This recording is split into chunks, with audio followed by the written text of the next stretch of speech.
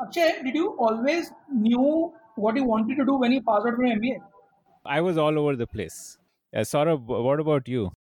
यार मेरे को तो तब भी आइडिया नहीं था, आज भी आइडिया नहीं है. Confused about your career choices? Wondering what steps to take next? In this podcast called Beyond Campus, Saurabh Garg, founder of C4E, and Akshay Dutt, founder of Unnati, are on a mission to crack open the career success code for the youth. वो बचपन में कहते थे ना, तुम जो चाहे बन सकते हो. So, let's turn the dream into reality. Hi guys, my name is Arjun Vaidya and I'm the CEO at Dr. Vaidya's. If you had to choose between a glamorous corporate job or joining in your family business, what would you do? Difficult decision, isn't it? Well, Arjun did not think twice before giving it all up to take forward his family's legacy of 150 years of Ayurveda. Arjun Vaidya is the CEO of Dr. Vaidya's, an Ayurvedic company bringing traditional Ayurveda in a brand new avatar to the world. Listen to him talking about his interesting journey with Ayurveda and e-commerce.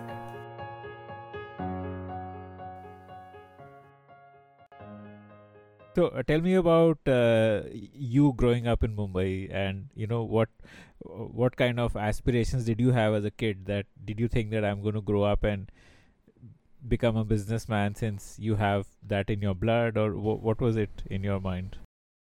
No, so Akshay, actually, I always wanted to be a cricketer. So I grew up in a house with Ayurved, with somewhat like my dad, I would say, was some kind of an entrepreneur. My dad was an entrepreneur. I also grew up with juvenile bronchitis. So I started suffering from asthma, a really serious asthma, actually, at the age of 2.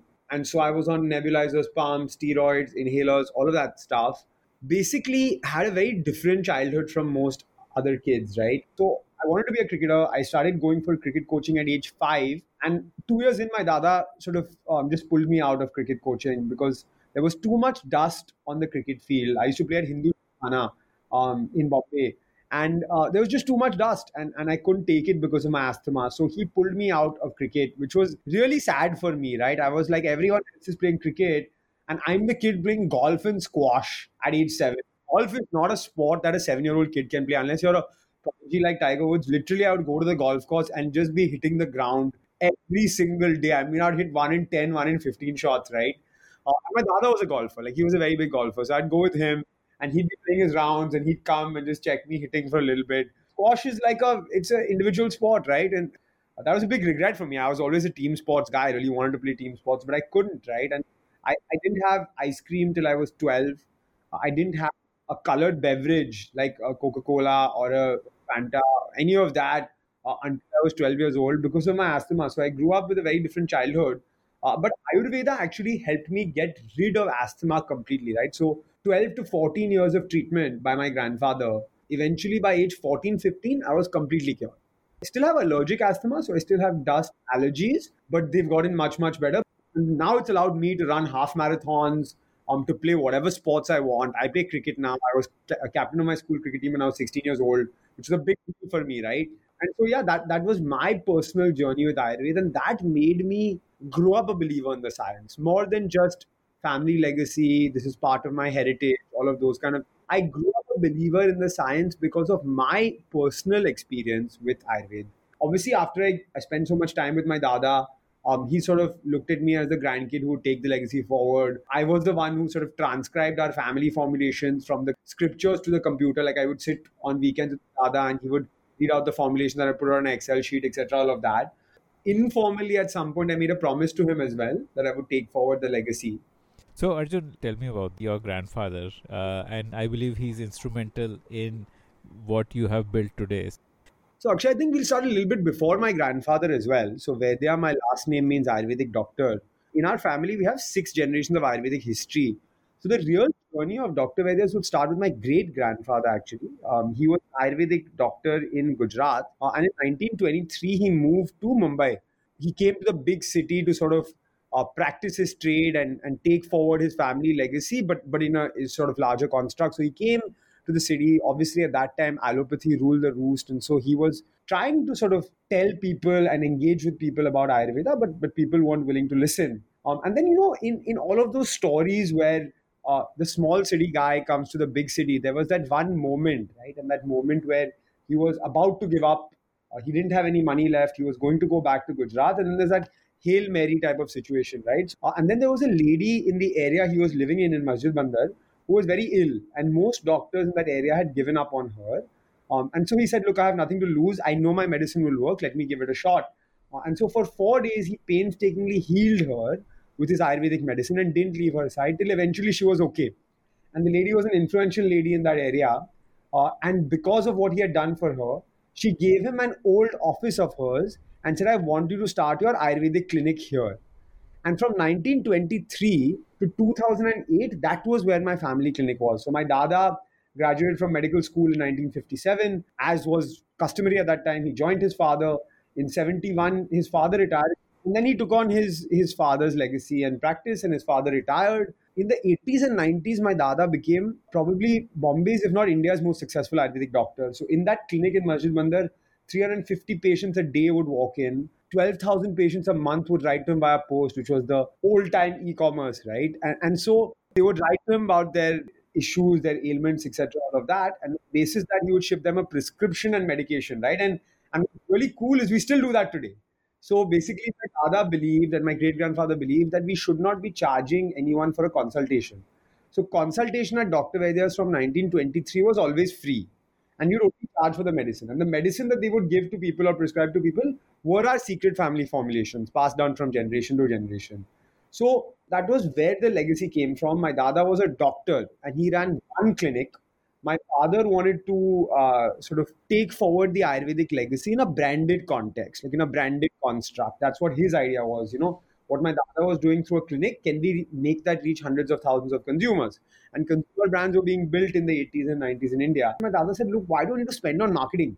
350 patients a day walk into this place with no marketing. So I don't understand why I need to spend money to market my products. So after a year, my dada and my dad sort of went their own ways. My dad was always someone who wanted to create a brand. For 35 years, he's run his jewelry brand, which is his legacy. He runs a luxury jewelry brand called Rose. But there was always thought in the family, right, that Ayurveda is a legacy, Vaidya is in our last name. So you said that you've always been selling your own formulation. So was this like a, that at your home there would be maybe the ladies of the house getting together and forming these medications, or was it in a factory where it was mass produced, or was it sourced through specific vendors for the clinic I'm talking about? Obviously now I'm sure it'll be different. Yeah, so actually that's a really good question. Actually, it draws me back to something which happened like 60 days ago, right? So basically, when we had no manpower at our warehouse, there were only 6 of us going, 4 of whom were from my home to pack the orders, right? And so we'd bring back all these courier bags and labels. So we do the labeling and sticking at home while we couldn't pack the medicines at home. Every single person was doing it. My parents were doing it. All the staff at home were doing it. My dadi was also doing it, right? She's 80 plus now. And when she was doing it, she was like, this reminds me of the old days. And I was like, what were the old days? What were those old days? So she was like, in the 60s and 70s, we used to actually make the medicines in the clinic. We used to pack the courier parcels ourselves. We used to go to the post office and give it. By the 80s, my dada's practice grew too large to be able to hand make it, ladies of the house, etc., all of that. So he built a factory in Mumbai, and then in 97, he moved that factory to Silvassa, 15,000 square foot facility. And I actually still use that facility in Silvassa. But it was really nice for my dadi because my dada's not around anymore. He's passed away. But it was really nice for her to still be a part of that legacy and that experience and still relive her memories of what she used to do, label those courier bags for us. So till 2008, your grandfather was running that clinic. Then what happened then? So in 2008, actually, my dada moved from Masjid Bandar to Tardeo. And so from 2008 to 2013, he ran his clinic out of this space in Tardeo. And then he passed in 2013, right? And he practiced till a month before he passed away.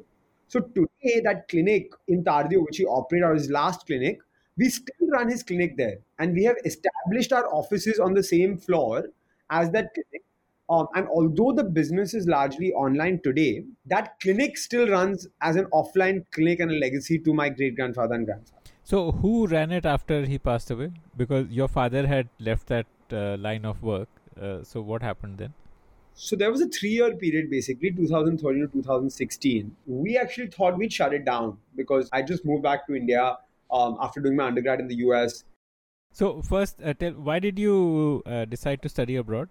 What was in your mind when you were in like that 10 to 12? I don't know why I decided to study abroad. I think I always just wanted to. My grandfather also really, really wanted me to study abroad. So did my parents. So I moved from an ICSE school to an IB school. I went to Dhirubhai Ambani International School and did my IB there in 11 and 12 with the objective that I wanted to go abroad.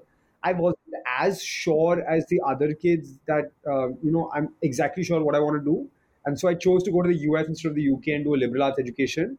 So I went to Brown when I was 17 and a half years old in Rhode Island, in Providence. And, before I went, my dada said, I will pay for your education if you promise me that you'll study biotechnology or biochemistry and you'll take forward my legacy. So at that time, I was like, yeah, sure, I'll do it because I was a science kid. I did bio and chem high level in my IB. Very cool part of the liberal arts education, which many people won't know, at least which was there at Brown, was in the first week or 2 weeks of every semester, we were given the opportunity to do something called shopping of classes. And so for the first 2 weeks at Brown, it was called shopping period where you could shop classes, which literally meant you go to a class, you check out what the prof is saying, and 15 minutes later, no disrespect to the prof, you can get up and walk out of the class if you don't like what you heard and go to another class. So we'd have like this list of like 10 classes and we'd shop those classes and then eventually decide what we wanted to take, which I thought is really cool. Like, I mean, I thought it was amazing concept. And so with all that shopping, with all those options, eventually in the first year, I didn't take any bio or chemistry or science classes. Is this like a US specific thing, or in general a liberal arts education means that it includes everything? Like, so I think liberal arts is largely a US concept. We've got a few institutions across the world who do it, but largely it's a US concept. But yeah, the sciences are included. So you could graduate a degree in biotechnology, biochemistry, etc. through Brown as well.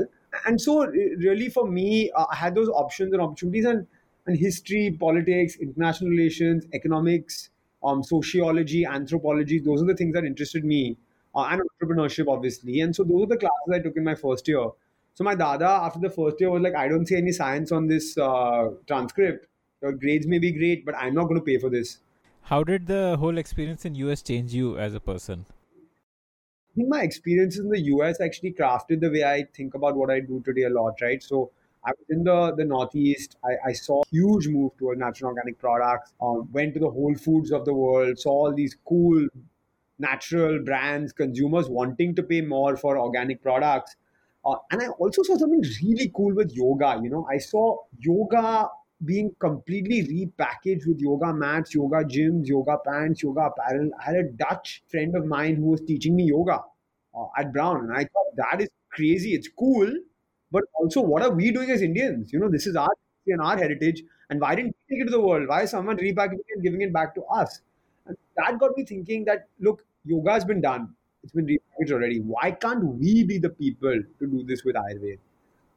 That was the initial thought process behind what we do at Dr. Vaidya's. And even in my final year, wrote a case study for one of my entrepreneurship classes. I wrote a business plan for an early format of Dr. Vaidya's called Mayurved, which is a modern form of Ayurveda for you. That's why Mayurved. And yeah, that was really what crafted my way of thinking. I then moved back to India in 2013. So it really broadened my horizons, doing a liberal arts education. I would say most of my friends were non-Indian, right? So Brown doesn't have a very large Indian population. And so although we were a few Indians, like in my year, I think we were 11 Indians out of 1,300. A lot of my friends were from different parts of the world. My six best friends today are in six different countries, from London to the US to Mauritius to Turkey, all over the world, right? And all of these people and interactions with them, spending time with them, really broadens your horizon in the way you think about the world. That really changed my life, whether it's my professors or my friends. I think when people ask me what was the best takeaway from Brown, it was the people. Got an opportunity to spend 4 years with the smartest people from around the world. Those experiences were just absolutely amazing. But I'm a super patriotic person. And so for me, I never even thought of staying in the US after I graduated. I said, look, as Indians, there's very few of us who can go outside India and get these amazing experiences to study and all of those kind of things. And so I have a responsibility to come back to India and do something. Now, I'm not one of those people who said I'm going to change the world, etc. All of that. I'm not like that. But I said I have this good fortune of having this amazing education. And so, what can I do with this in India? That was the idea, right? And so, I came back to India in May. I actually spent June and July in the NDTV newsroom. So, Barkha had come to Brown for a sabbatical for 3 months to write a book. And I had the good fortune of working with her as a research assistant on that book. And she told me, you're a student of politics. You're coming back to India and you're going to work in private equity and finance. Great, that's amazing. But at least put your politics education to some use. Do something with it. And so I worked with her for 5, 6 weeks on the buck stops here and We the People. That was a really cool experience for me, like really fun. And then I started my job in private equity. So, how did you get the job? Was it like in the US through campus placement, or how did that transition happen from college to corporate world? Yeah, so basically, I always wanted to be in the business side of brands. Like for me, brands is something that was always exciting. Like, why should someone pay 10 times the price of a plain polo just for a small little horse on it and buy a Ralph Lauren polo, right? And so I spent a lot of my time, even my internships in college, working with brands. And then I came back to India for my last December break. And at that time, I was still figuring out what I wanted to do. I knew I wanted to be in Asia. And my dad took me for dinner with one of his friends, Charles Bonas, who's actually a Brown alum. And he was chatting to me and he was like, Arjun, what do you want to do? And I said, I want to be in the business side of brands. And he said, look, the one of the best places to do this is Louis Vuitton Moet Hennessy Group. They've built the best brands across the world. They own 40 plus brands. And they have a private equity fund called L Capital. And I know one of the partners at L Capital. So I'd love to make an intro to you.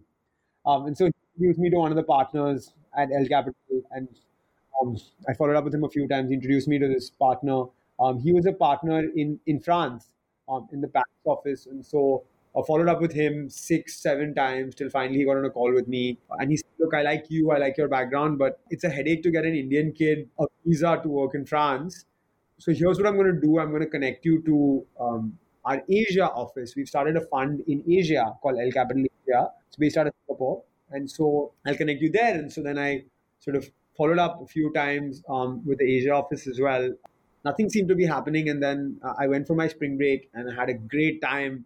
And so I was on the Southwest plane coming back from Miami to Providence. So I was on Wi-Fi, checking my email. And I got an email from El Capital Asia saying, hey, by the way, I'm from the HR team and I'd like to have an interview with you.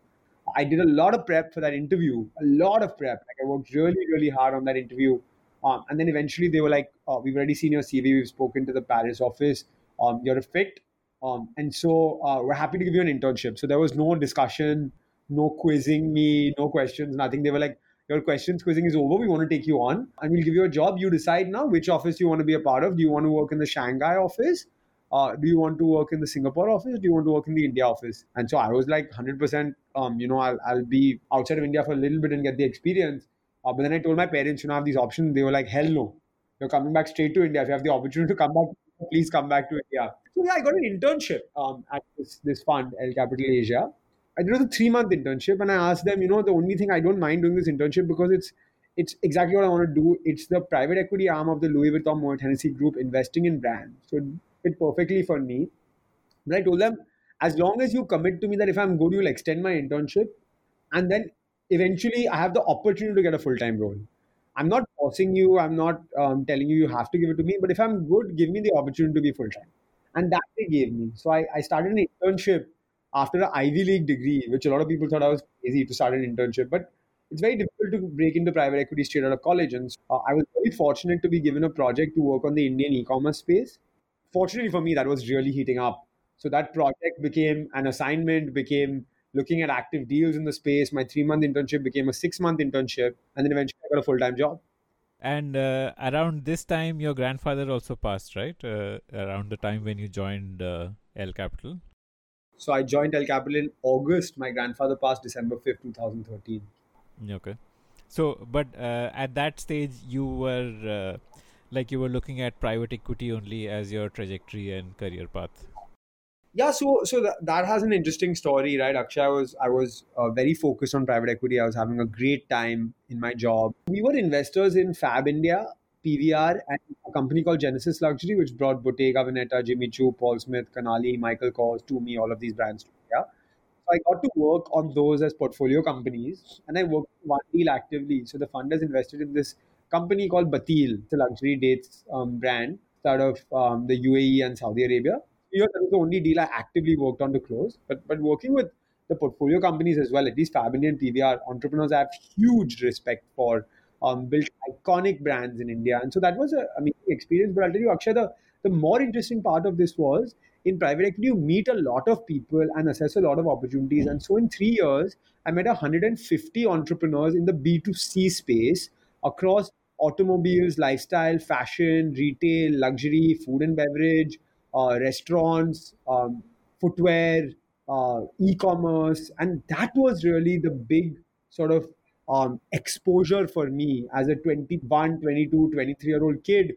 And eventually, when I left, I was 24 and a half years old. From the age of 21 and a half to the age of 24 and a half, you meet the best minds in retail, in C, in consumer facing brands, invaluable experience. Like, I mean, I would not trade that experience for anything else. And so that really gave me a lot of exposure into meeting some of the best minds in the ecosystem. And then, actually, Akshay, basically, my dada passed, right, in December 2013. So we thought we'll shut the clinic. Like, none of us wanted to take it forward. And then we literally had his patients coming and saying, you can't shut this. Like, we need this medicine. So we kept the clinic on as a dispensary from December 2013 onwards. Kept three people, including his nurse, in the dispensary, and we kept the factory open with a few people, like five, six people, just making the bare minimum amount of medicine. And people who came with my dada's prescription, basically, they were given medicine. And so we just kept it on autopilot types running. Then basically 2.5 years into private equity, I realized that I want to be an entrepreneur as well. Like the finance side doesn't stimulate me, the brand creation side stimulates me. So I started thinking of ideas, and obviously, when you want to be an entrepreneur, you try to think of everything but what your family has. Although my dad like seeded the idea a couple of times, saying, "Hey, we have this Ayurveda legacy. We had promised your dada you'll do something with it." I was like, "No, no, no, no. That's the last thing I want to do." I was assessing opportunities, ideas, all of this stuff. And then I went to my dad's 50th birthday. His team had organized a celebration for him, and they asked me to give a speech. And so I gave a speech on my dad and how he sort of affected the way I think and inspired me and all of that. And a few folks came to me and said, inspiring speech, great stuff. And my dada's team, or whatever was left of my dada's team, was also at this event. And so my dada's nurse of 17 years came to me with a tear in her eye and she said, "You're talking about your father's legacy. But if you guys don't do something very soon, everything that your grandfather left behind is going to die." And that was the switch for me. That made me remember that promise I had made to my dada, the opportunity. I looked at the macro construct. Ministry of Ayush created Patanjali revolution happening. Ayurveda going through a renaissance. And I saw a big opportunity then to create an Ayurvedic products brand that appeals to modern consumers. And that's what we do today. But that moment was the aha moment of the switch where I said, "Oh, I have to do this now and have to give it a shot. It's my family legacy. Worst case, the worst that can happen is eventually, I won't be successful, but I gave it a shot. I gave it a shot to take my dada's legacy forward. And so that's when I said, I'm going to quit my job and I'm going to take forward this legacy. When was this? Like which month? This was April 2016, of my 3 months notice at L Capital. And then July 2016, basically, I soft launched Dr. Vaidya's. And October 2016, we officially launched the brand. So, how did you launch so fast? I mean, it typically takes like at least a year for a product company to launch its first few products because you have to work on the formulation, the packaging, and the manufacturing, and all of that. So, how did you launch it so soon? So actually, we had a big head start actually compared to other brands because we own 100 plus proprietary Ayurvedic formulations, and so formulation part or developing the product part wasn't the challenge for us.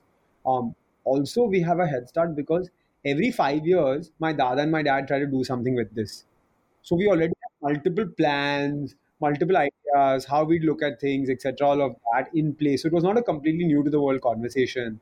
So basically, from April, I started thinking of it, spending time with my dad, thinking about his ideas, how he had looked at it, and then we worked on the packaging. And actually, my father is a designer, right? He's in the jewelry and watch space. So with a school friend of mine, he Rohan, they actually designed the packaging, them like internally. So So for us, it was just about getting a website up and choosing which products to start with. We had a big head start in getting the brand off the ground. Okay. So which products did you start with? Yeah, so I started with just two products. I started with a product called HerboFit. HerboFit is the goodness of Chyawanprash in a capsule. Although Chyawanprash is great, it's bitter, sticky, and inconvenient. It's a great immunity and energy booster, but format of Chyawanprash sucks. And so my dada had taken the 21 actives of Chyawanprash and developed a formulation called HerboFit, which is a super concentrated extract of Chyawanprash in a capsule form. So I thought that was a topical, modern, new age product, a daily, one a day Ayurvedic multivitamin. So we launched HerboFit and we launched a really cool product called Live It Up. We envisioned our long term liver protector. And this was a very interesting story.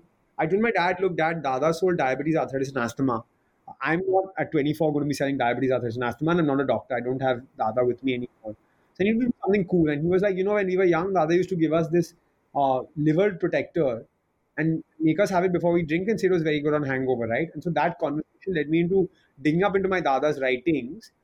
It's a surreal experience. I was digging up in my Dada's writings about this product, and I found him right about the hangover and the action of the product on a hangover. And then it was just about me literally giving out this product to people, friends and family at parties. People looked at me really shadily. I remember a friend engagement party where her mom came to me and said, "What are you doing? Like, what are these pills you're giving out to people?" The hangover ecosystem in India is very developed. A lot of brands have come into the space. But at that time, it was very new, right? There were very few products. Tried it on like 1,000+ people and found out the product works really, really, really well. And so re-envision that product into Live It Up. What are the regulatory requirements for launching herbal products? Do you need to go through some sort of government testing and approval kind of a thing, or is it like typical FMCG products? I mean, what is that like? Like when you launch these two products, what did you need to do before launching? Yeah, good question, actually. Akshay, basically, we do have a licensing process, right? And so you have to get the formulation approved in the local FDA, which reports to the Ministry of Ayush. But all of our formulations were already approved, right? From the first time. And so I was just re-envisioning packaging and re-envisioning names. And so I would have to get name change and artwork changes. But the formulations themselves were already there. But yeah, if you want to get a completely new formulation, you have to get it approved by the local FDA. And Ayurveda comes in the same regulation that pharma comes under, the Drug and Companies Act. Although we have different schedules that look at what we do, it's the same regulation. And so there is regulation. A lot of people think there's no regulation. There is regulation for Ayurvedic manufacturers in this country, and it's pretty strict. So, 16, how much revenue did you do when you launched these two products? So, we did a lot of sampling, we did a lot of consumer study, a lot of people wrote to us saying they liked the products, but almost no revenue at all. How were you selling it in 16, 17? Like, was it obviously the clinic acted as a dispensary, but besides that, Clinic, website, few online platforms, uh, and some stores, retail stores, which wanted to keep, but very, very, very little. And they used to push to a lot of weddings, like a lot of weddings they would put in the hampers and stuff. So largely 16, 17 was about proof of concept, like, are we doing something right at all? Or we established that we're doing something right in that there is demand for these products, but we're doing something completely wrong where we can't be a two-product company. Like two products is not enough if you're trying to sell on a website, etc. And so November 2017, we repackaged 27 more products, and so we were 29 products by November 2017. Uh, and that was a conscious decision to say we need to have a portfolio. Then we started our offline game, and this was the biggest failure, right? So between like November 2017 and February 2018, we tried to put our products offline. As a private equity guy, I said, yeah, there are a lot of stores. and so far it's all bootstrapped, or till 2018 it was all bootstrapped. Completely bootstrapped. Until much later, it was completely bootstrapped, right? And so, bootstrapped, tried to do an offline retail launch, hired 20 sales executives, a sales manager, took our products to like 10,000 stores, hired 10 distributors, did a big launch event at Taj Lands End, spent 7 lakh rupees on that launch event, etc. Thought I was on top of the world, distributors buying the product. And I remember selling like, I think it was like 10 lakhs worth of product to these distributors. And have these 22 sales boys. And in Feb, I got 9 lakhs worth of product back returned to me. And I was like, what is going on? I just don't understand this. I have all these sales guys, I'm paying all of them. But then I realized really quickly that offline is much more than just placing a product in the store. I need to the brand has to have pull, the consumers have to pick up the product, and if none of that happens, you just can't do it. So we took a very sort of difficult decision at that time to roll back completely because the business model didn't make sense. And I think that's a very, very, very good decision we took. I think a lot of consultation with my dad, and he kind of told me, look, if it doesn't make sense to you as a business model, follow your ego and just roll back. And so we rolled back. We just let go of our entire team over a few months, them find jobs and said, this is not working for us. And at that time, I also got engaged. And my wife, Trisha, who's the CEO of the business, she was at Goldman Sachs in the UK. She moved back to India, and she worked in the early team at Nykaa, like the first 20 people at Nykaa, and she saw the power of online. And she joined the business after we got engaged, right? Because so at that time we took a call that we'll be an online first brand. So Akshay, in November 2017, we used to do one order every 3 days on our website. Like rejoice every like ek order aa gaya, like it would come in my email. I'm really excited about it. I think Trisha said let's focus, and she also took a very, very monumental decision in terms of our business and where we stand today. She said, we're going to focus on our own website. We're going to build drvaidyas.com as a channel of sale. And at that time, B2C brands were still early, like 2017 was still in sort of making B2C brands. Everyone believed in the marketplace and they said, yeah, build a big brand on marketplaces, but why would people come and buy from your website? And so we took that call and people thought we were crazy to take that call. And we really worked hard in 2018 to build this model, right? And by November 2018, I remember we cut a cake for 50 orders a day.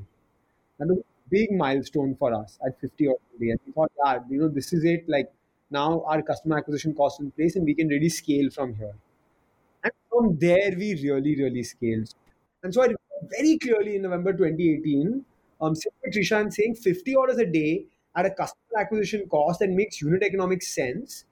This is totally worth it and we can scale it. And the real game, Akshay, started then, where from November 2018 to November 2019, we scaled our website business 20 times, right? And along with it, we also raised capital. So in June of 2019, we raised capital. We partnered with RP Sanjeev Goenka Group. They invested 5 million, close to 5 million, $4.6 million with us. But I think that was the real inflection point where we said it makes sense. Now let's scale it. And today our website does 3,000 plus orders per day. And so, when you raised capital at that time, how much of your order was through your own website versus from marketplaces? Like, what was the split like?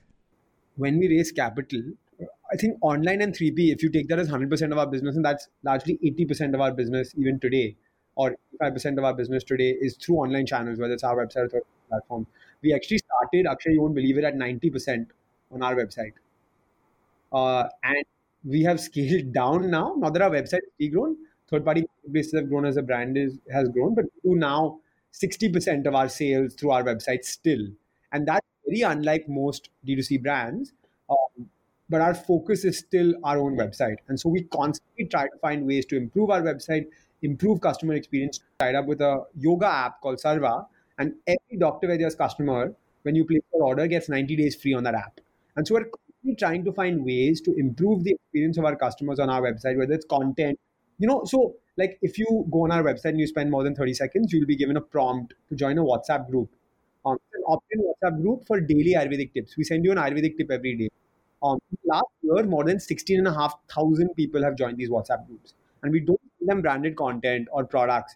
We give them a tip between 7 to 9 p.m. every single day on Ayurveda.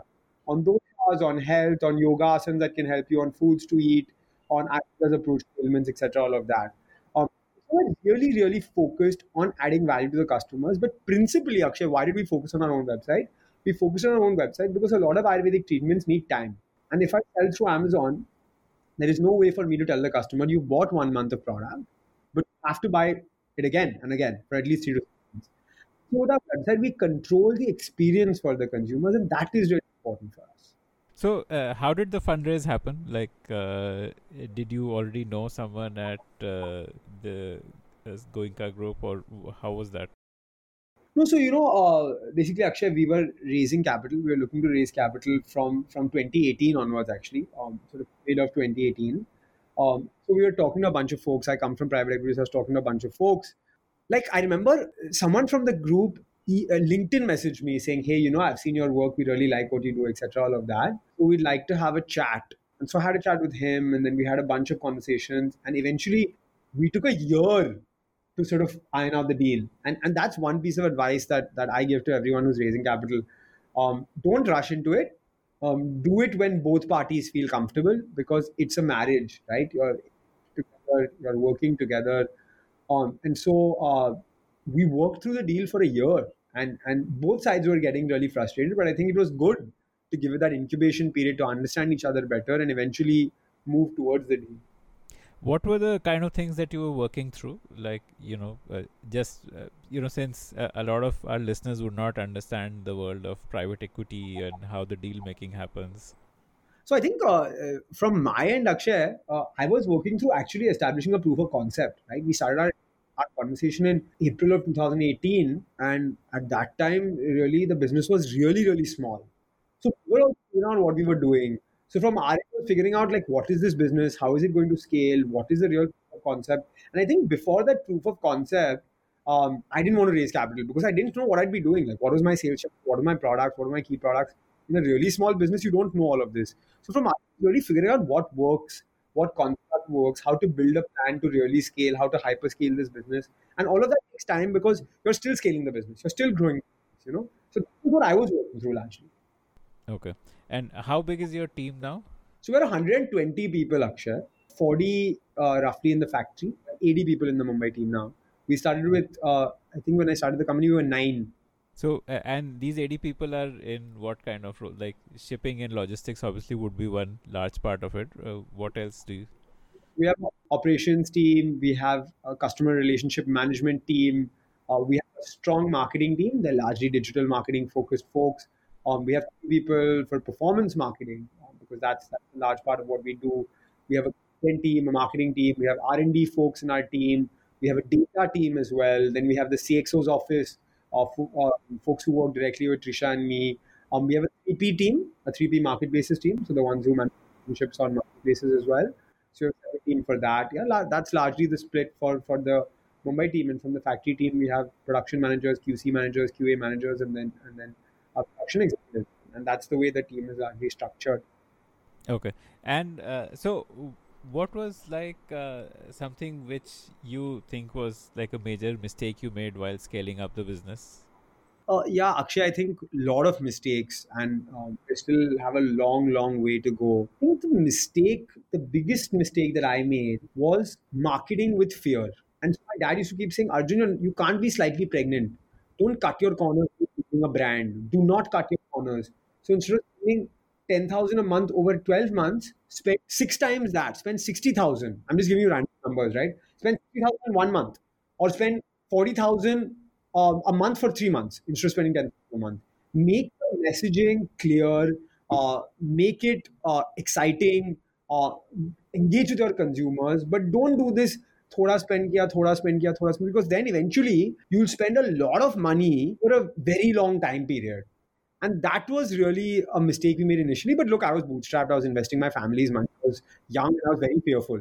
And so looking back, I keep telling myself, Arjun, don't cut those corners. If it's a 1,000 rupees extra, but you know you're getting the right value, do it. That was the learning.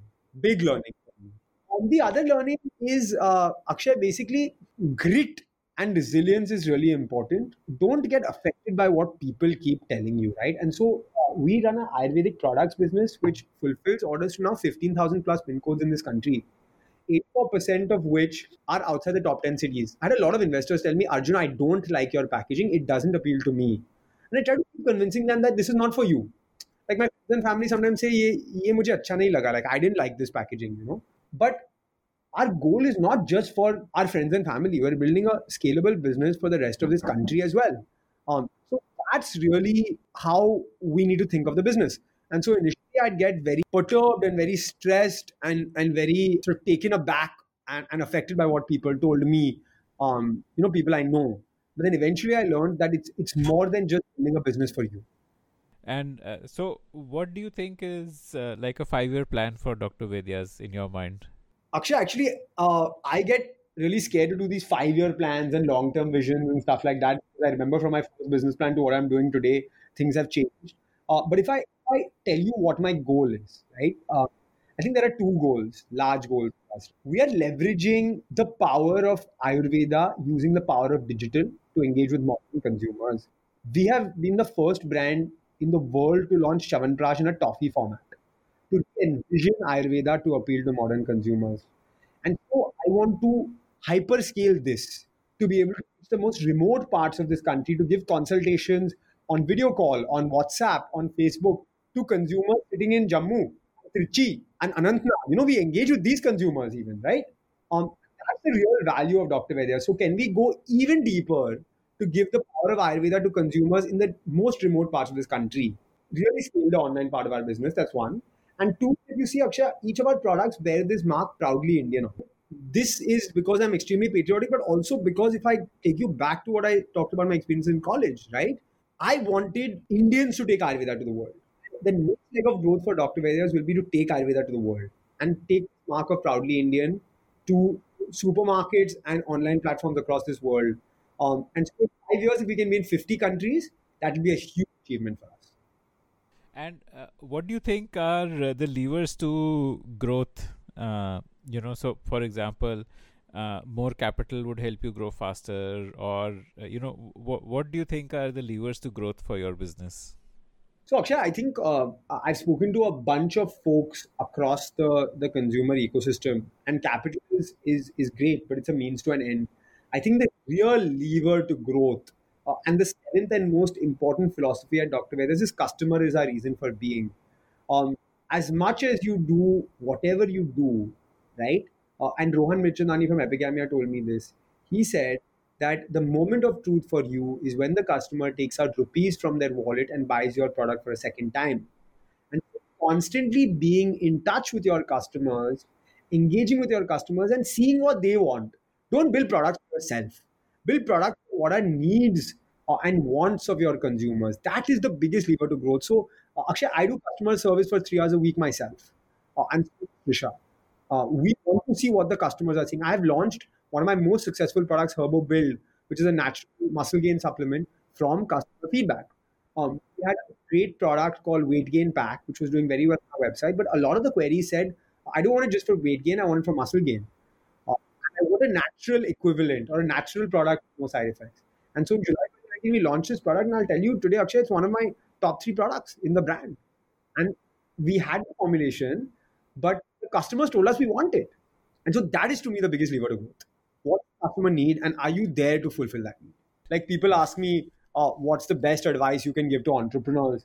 And I don't give all this complicated airy fairy advice. I say the reality is the journey is really tough, roller coaster. It's going to be a lot of emotion up and down. Two things I say: one, have a support system. That's important. The second thing I say is thick skin, grit, and resilience. People are going to tell you your crap every single day. Like I remember when I started this business, a lot of people came to me and said, "You're an idiot. Like you're going to burn all your family's wealth because you're going to try FMCG stuff. It's going to be an absolute disaster." Yeah, it's going to happen. I believe it, and my team believes in it, and they're going to do it. I think that's like for me was most important. People say have grit and resilience and just go. You're going to fight a battle and just hear no, no, no, no, no, right?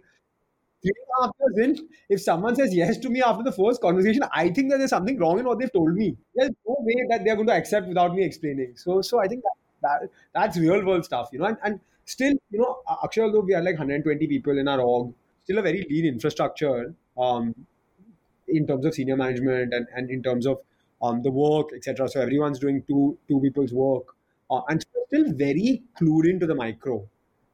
Although some people think that that's really, really bad and you shouldn't be clued in the micro and stuff. And I think there's a balance, and I think we're skewing to the micro side. I think it's also really important to not just have a macro construct. Like if you don't know what's happening on the ground, you're going to lose sight of your business completely. Which is why you do those 3-hour customer calls. Absolutely. Absolutely. And every bill at Dr. Vaidya still, Trisha, I look at it, and every banner that goes on our website, I still have a look at it. And every word of copy written on every single product of Dr. Vaidya's is still written or edited by me. And I think that's not going to change. How is it like working with, having your business partner and life partner as the same person? So I think there's only two ways that it can go, really well or really badly. And for us, it's really well. Look, there are times when we're watching a TV show, like last night, for example, at 11:30 p.m. I was like, "Hey, I'm sorry, I got to pause this. I just got to close this deal. I need your advice. Please tell me if we're going to close it. We have to close it." We are announcing this collab for Yoga Day, and my team has been messaging me that Trisha has to do this video. So at 12:30 at night, I take out the yoga mat and I'm like, "You have to shoot this video right now." That stuff continues to happen, which is frustrating. For her, she likes to switch off. I think dad never switches off, so I don't switch off, and that's really bad. There are moments when it's frustrating, but otherwise it's great. Yeah, we have our work demarcated. Like anything that business development, strategy, or sales, or production is me. Anything that's operations, customer service, or tech is her. And how is the new normal going to be for Dr. Vaidya? Like, is this like a, like Paytm had that demonetization moment? So is this going to be like that for Dr. Vaidya? Yeah, I think it is. I think there's a lot of opportunity and adversity for us. Immunity and hygiene is something consumers really, really care about in this time. Ayurveda has seen a crazy upsurge in demand because of the government support. And so, yes, I think this is a huge opportunity for us. Are you seeing that in numbers? Like, are you seeing more orders happening? Yeah, we are seeing more orders happening. I think operationally, we're facing a lot of challenges from supply chain, from logistics, from time it takes in order to reach. But consumer interest towards Ayurveda has increased multifold.